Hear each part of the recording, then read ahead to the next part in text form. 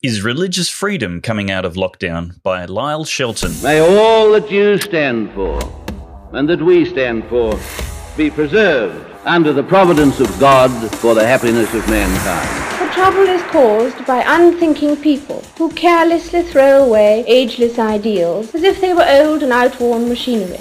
But it is the values of individual liberty, equality before the law and the supremacy of people over the state to which we can always with confidence return as a powerful and uniting force. Australia is not a secular country. It is a free country.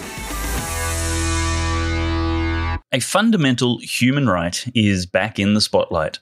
The Morrison government's COVID pause on progressing freedom of religion appears over, with reports the Attorney-General, Michaelia Cash, has begun meeting with stakeholders.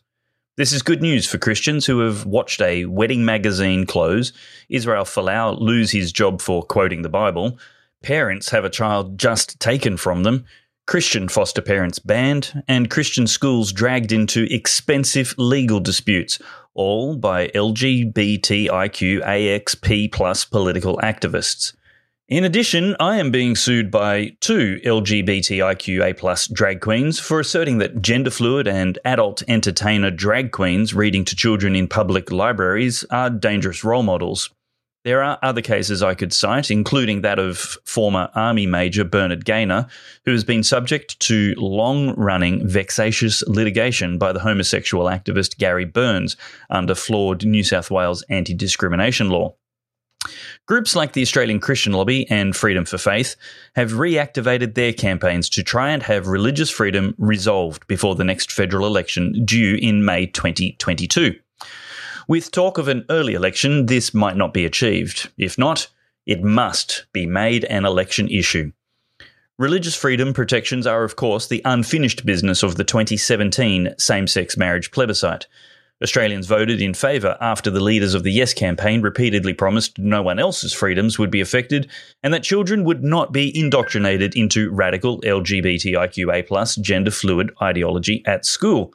These promises were, of course, lies, as the last 3 years have shown in spades. Statesmen like former Prime Minister John Howard and former Deputy Prime Minister John Anderson knew this. In 2017, Howard called on his Liberal Party colleagues in the then Turnbull government to protect religious freedoms before same-sex marriage was introduced.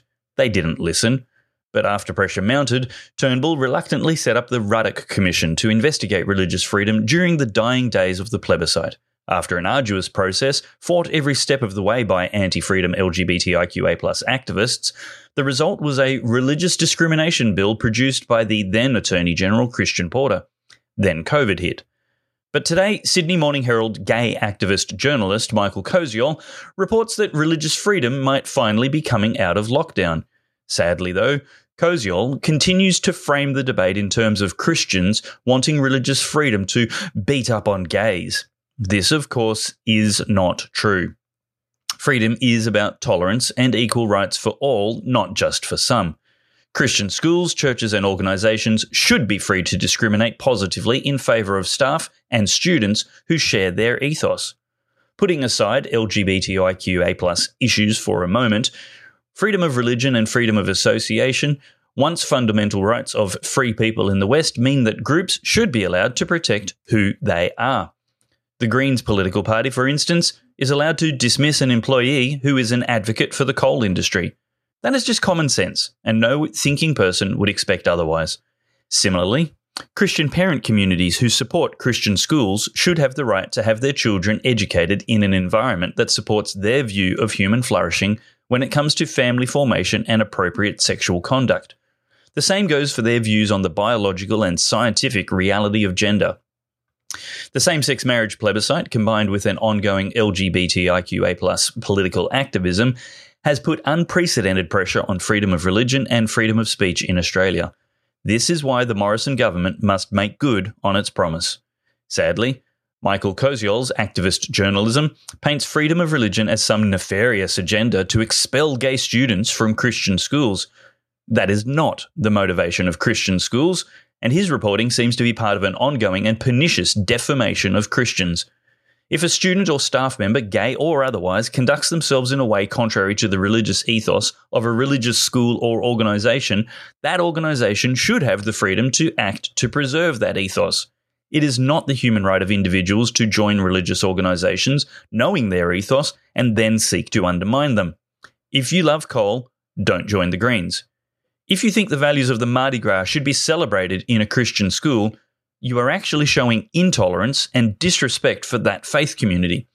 To frame seeking to preserve a Christian ethos as about expelling gays or sacking gay teachers is simplistic and misleading.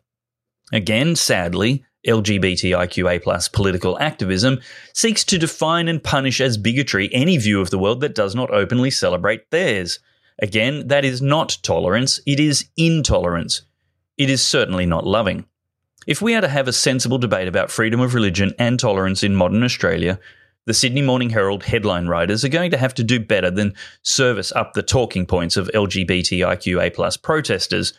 At a small protest in Sydney yesterday, activists branded the Morrison government's Religious Freedom Bill and the one introduced into the New South Wales Parliament by One Nation leader Mark Latham as part of a right-wing backlash. Concern for religious freedom is not a right-wing backlash. It is actually a human right. LGBTIQA+ activists might have misled the Australian people into redefining marriage, but they must not now be allowed to redefine human rights to suit themselves.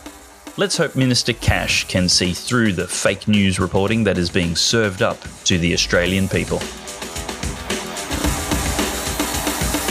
Today, we need a special kind of courage. Not the kind needed in battle, but a kind which makes us stand up for everything that we know is right, everything that is true and honest. We need the kind of courage that can withstand the subtle corruption of the cynic, so that we can show the world that we are not afraid of the future.